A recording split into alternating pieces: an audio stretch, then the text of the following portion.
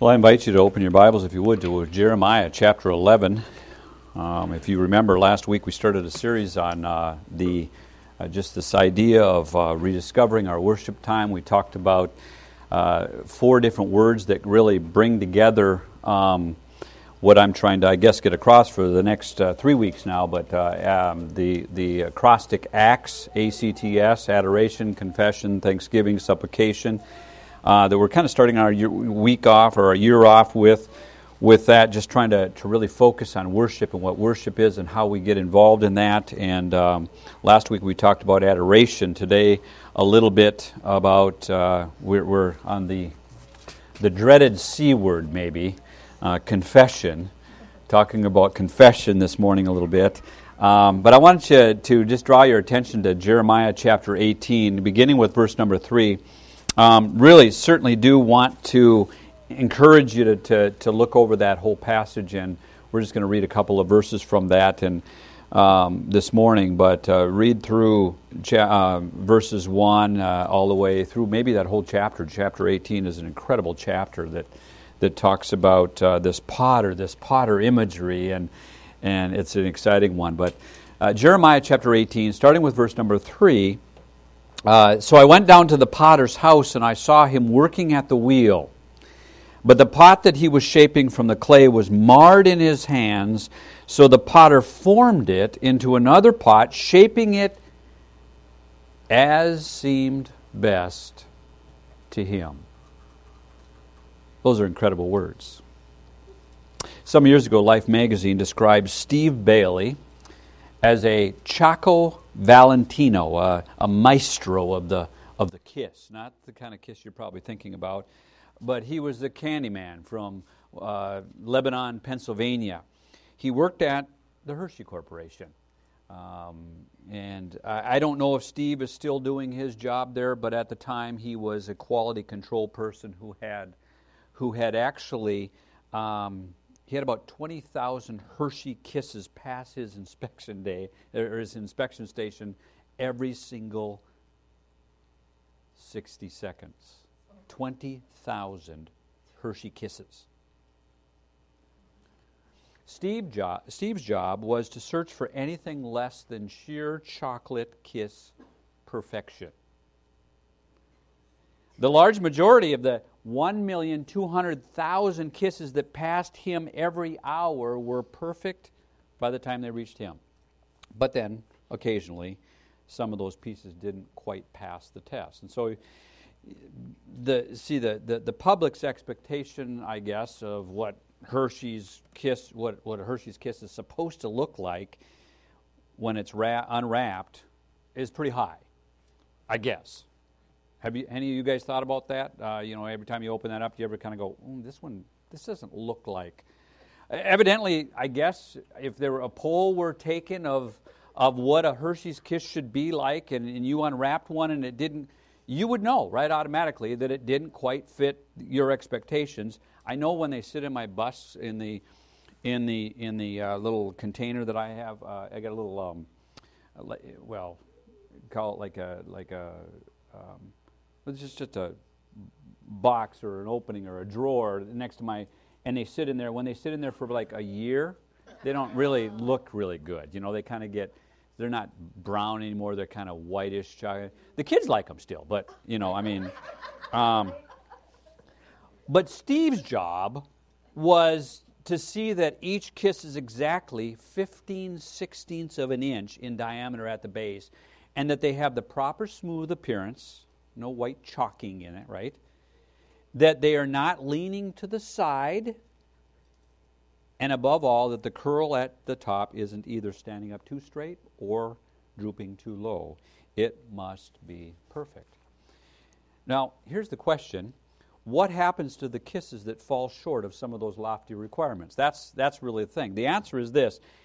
It was Steve's job to pick the imperfect kisses, to brush them aside into what would be called something like a catch pan, and where then they would go into a process that's actually called rework. In the rework, the defective pieces then would be melted down, and the chocolate would be mixed in with all the rest of another batch, and then the process would start all over until each and every kiss is exactly perfect.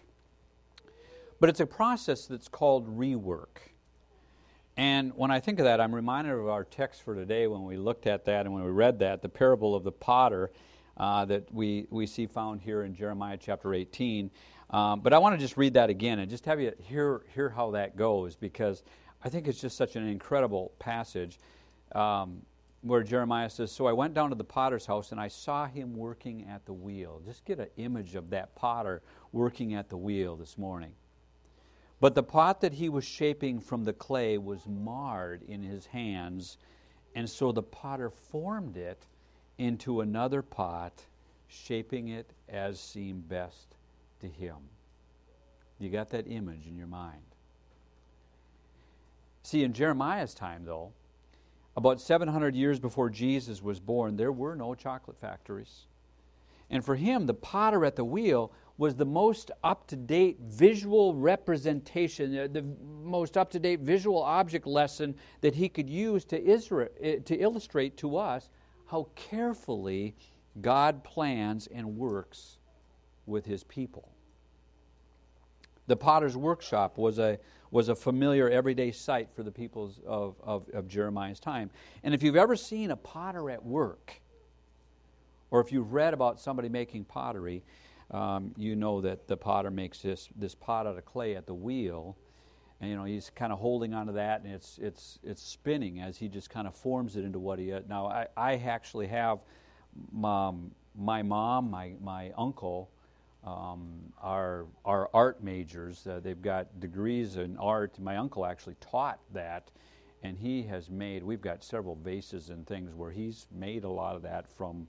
We did that in my high school too when I was growing up, where we worked with pottery a lot. So I got that image maybe within. And some of us, it might seem a little bit old-fashioned to us. I mean, we have modern technology today, right? I mean, so that kind of work, maybe we see it more at craft booths and county fairs and museum and things like that, because we can just make that stuff. And yet, for the people of Jeremiah's day, the potter and pottery, that was something that was in everyday use. It wasn't just for decoration in a place like a museum, but it was necessary to use every single day. The skills of that potter were in high demand, and it was up to the potter to shape that clay with his skilled and delicate touch. And so for the people of Jeremiah's day, the potter was as much an illustration out of everyday life as the making of Hershey Kisses would be for us today, nearly 3,000 years later. But I'll just share with you just a few lessons that I think that are taught by both of these illustrations here. First of all, I think that there are certain standards that are high standards. I think that there are certain expectations of perfection that each product is expected to have. Both the potter and the candy man take enormous pride in the finished product and will accept nothing short of perfection. Second of all, sometimes the product fails to measure up. For a Hershey's Kiss, the top may have too much of a little curl on it, or the outside may be a little bit too rough, or whatever. But for Jeremiah's potter, the work is said to have been spoiled, probably for some of the very same reasons. The shape may be poor, or the texture not right, or the color not exactly the way that it was expected to be. Now, third, the defective piece is selected for then what's called the rework. In the case of the chocolate, it's melted down, it's remixed in with all of the other unhardened chocolate. In the case of the potter, the clay is remixed with the rest of the clay, and the whole process is all started all over again. And then finally, and perhaps I think maybe the most important thing in gaining a proper understanding of God's message to us in how is that the process of being picked for rework is entirely at the discretion of the potter. It's all entirely at the discretion of the potter. Jeremiah, now, hang on to that for just a minute here, because Jeremiah says that the pieces that were selected for rework, he says they were selected as seemed good to the potter. And I think that's important because it's precisely what caught the attention of the New Testament church as they read Jeremiah's parable, and then they applied that to their own culture. And the Apostle Paul, he comes along in Romans chapter 9, and he uses that same illustration in the same way in order to emphasize God's care and His power over our lives as Christians. And so, for example, we just sang this here earlier. Maybe it's been a while since we sang it, but remember how it goes? Have thine own way, Lord. Have thine own way. Say that with me. You are the potter, I am the clay. Mold me and make me after thy will, while I am waiting, yielded and still. What's the third verse? Can you read that third verse? What does that say? I got it right here. It's right even open to it. I read that. It's kind of struck me as we were actually singing this here this time. But have thine own way, Lord, have thine own light. Hold o'er my being absolute sway. That's pretty tough. That is some pretty cool stuff. God, I want you to hold over my being absolute sway. You have complete control of my life. Fill with thy Spirit till all shall see Christ only, always living in me. Those are incredible words. Sounds like a nice prayer. It sounds like a wonderful song. And yet, think about that. How many of us are waiting? How many of us are yielded and still? How many of us are accepting of God to hold over me absolute sway? I mean, that may be so of a little piece of candy. It might be so of a little Hershey's Kiss, motionless as they're carried along on some sort of a conveyor belt. It may be so of an inanimate piece of clay that awaits the soft and skilled hands and the touch of the potter's hands and his fingers. But that is most definitely not true of you and me. See, we like to do things our way, right? Raise your hand if you like to do things your way. Everybody's like, oh, no, I don't want to do that, right? And you see, that really poses a problem for us. It really brings a complication to this parable, doesn't it? The fact that we like to be our own boss, that we want to do things our way, it adds just a little something to the illustration that images of inanimate clay and smooth chocolate Hershey's Kisses simply cannot address. It may seem to the potter that the clay has a mind of its own, but I want to tell you it does not. We, however, do indeed have minds and hearts of our own. We are free to think, we are free to act, and to do as we choose. We don't have to wait on a mistake by the potter to ruin us, right? We do a pretty good job of that on our own. We are free to choose for ourselves. But the sad fact is that, we understand this. You and I, we are all spoiled by sin. And sin is what leads us away from God, as I think one person so rightly and fittingly said it, we are all cracked pots. Say amen to that. We're all cracked pots. Nobody wants to say that, right? It's not fun to talk about. But see, God, the potter, by His grace, He sends us off into the catch pan, and there we are, melted down. And, you might be kind of wondering, I guess, what does all this have to do with confession? But see, that's precisely what happens to us when we stand before God and when we confess our sins before Him and we tell Him how blemished we are.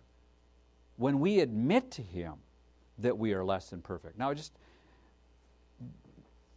I think oftentimes we have this idea that that's just something that happens when we begin the salvation process, when we come to God for the very first time. Confession is something, but the Bible speaks about it differently, that confession and repentance is something that happens every single day of our lives. It's a continual thing all the time.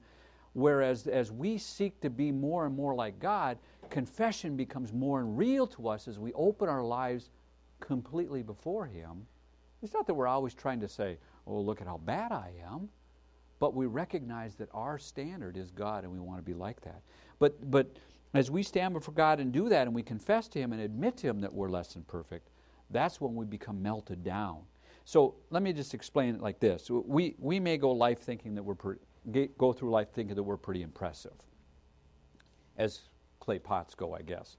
We observe the other clay jars around us, and we certainly aren't any worse than all the jars around us, right? I mean, so we got something going for us. Kind of like I was thinking about the communion meditation, how we're working our way. If you're working your way towards heaven, and it's the things that I do, then we can look around us and say, those that aren't doing as well as me, well, I'm kind of struggling and wrestling and to competing against them.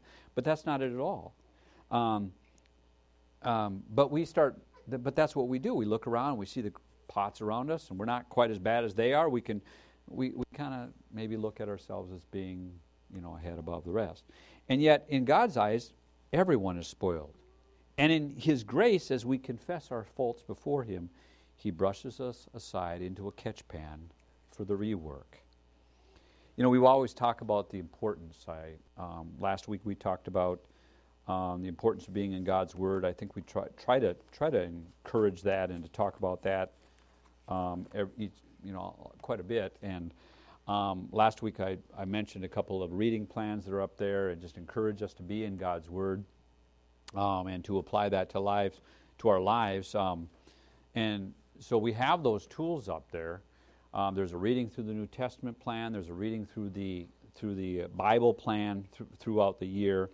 But one of the reasons why I think we talk about that and encourage that is because of what happens when we do that. When we are in God's Word, when we are spending time learning and reading and understanding that, as we dig into God's Word, we recognize where our faults lie. Right?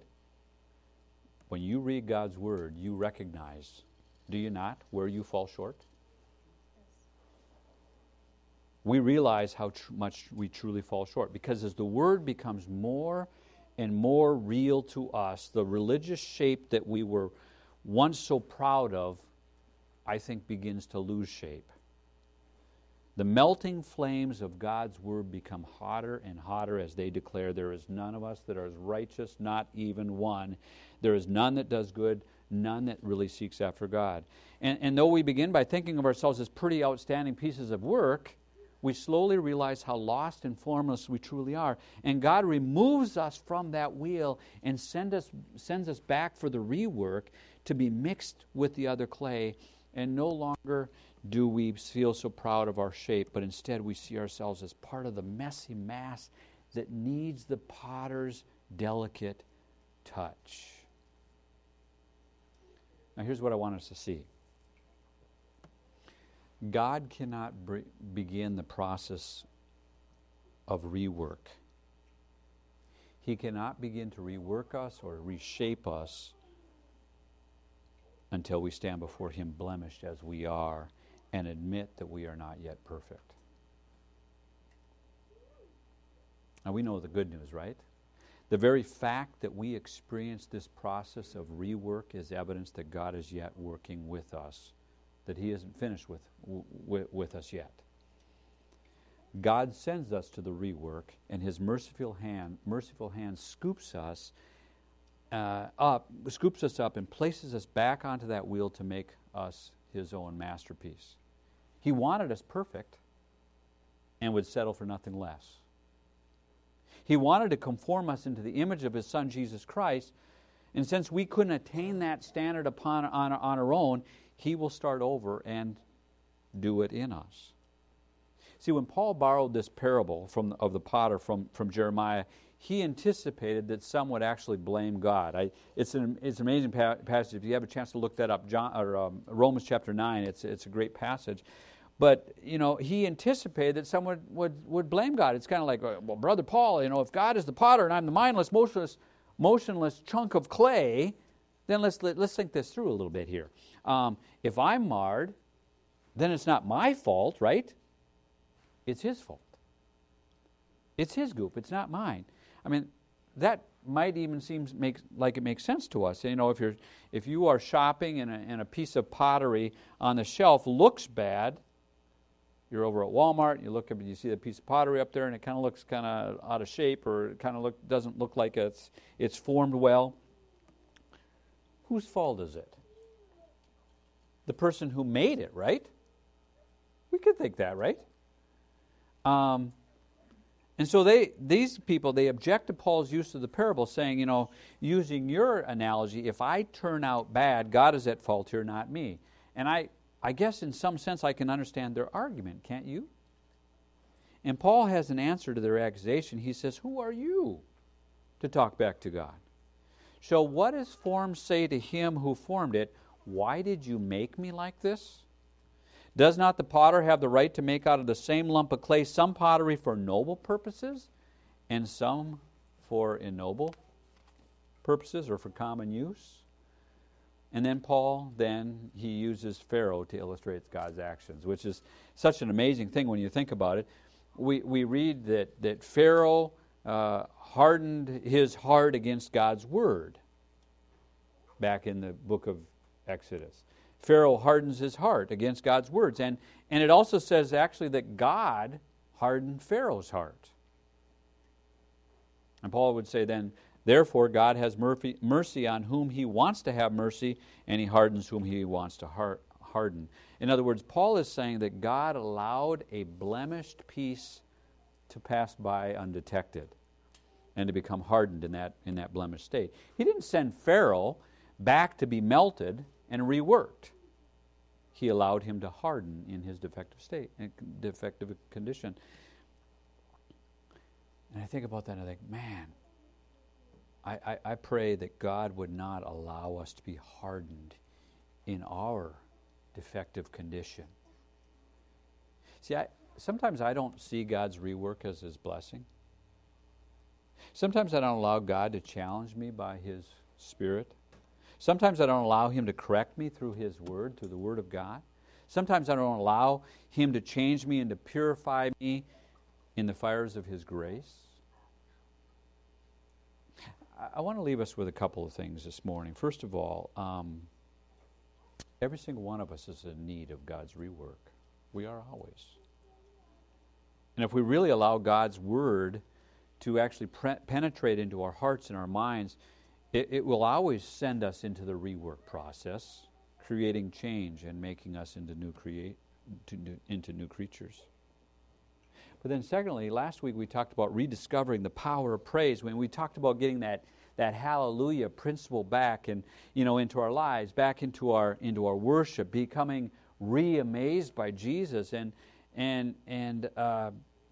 I didn't mention this last week because I wanted to save it for today, and that is that one of the reasons I think that we can't hallelujah is because we haven't allowed God to send us back into that rework process. A very vital part of our worship before God is being able to humbly bow before him and admitting to him that we need him. To admit that we're not perfect. And to realize once again just how wonderful it is to be forgiven. I think that's easy to forget. Let me just close with this. There's a story about a businessman who wanted to sell some warehouse property, and the building had been empty actually for months and was in desperate need of repair, and the building had been vandalized and left severely damaged. There were some windows that were smashed. There were some doors that were needing some repair. There was trash all around the building and so on and so forth, thrown all over. And he showed a prospective buyer the property. He emphasized that he would replace those broken windows and fix those doors and have a crew to come in and to repair some of the structural damage and clean up the place. And the buyer just kind of looked at it and laughed at it. He says, forget the repairs. He says, when I buy this place, he says, I'm going to start all over. I'm going to build something different. I don't want the building. I just want the site. See, I think that's God's message to us. We might try to gloss over the flaws in our lives with a little structural work here and a little bit of structural work there. But our efforts at reform are as trivial as sweeping out a warehouse that's ready for a wrecking ball, right? When God acts, that is when we are sent to the rework, and He makes all things new. All He wants is the site. And that's just what we are, right? Let's pray together. Father, we know that sometimes it's hard for us to recognize what You are doing in our lives. Sometimes we need to recognize just who we are in Your sight, and it's not that You're trying to demean us or to make us feel insignificant. Actually, on the contrary, You want to recognize what Your purpose is and what You want of us as Christians. And Father, I think of this idea of confession and repentance, and just the need that we have to today in our culture to recognize that it's not a competition about who's better and than those around us, but it's actually me before You, recognizing that You are the potter and I am the clay, and just submitting to Your will. And God, that may be hard for 21st century Americans, but I pray that for us here at New Life, that would be something that we would recognize and seek to be molded and made into Your image, not into the image that our American culture is trying to make us into. We do love You, and we do seek to be what You want us to be. And I pray that as we head out these doors today, that You would help us to make that become something that is seen in each of our lives. And we pray these things in Jesus' name. Amen.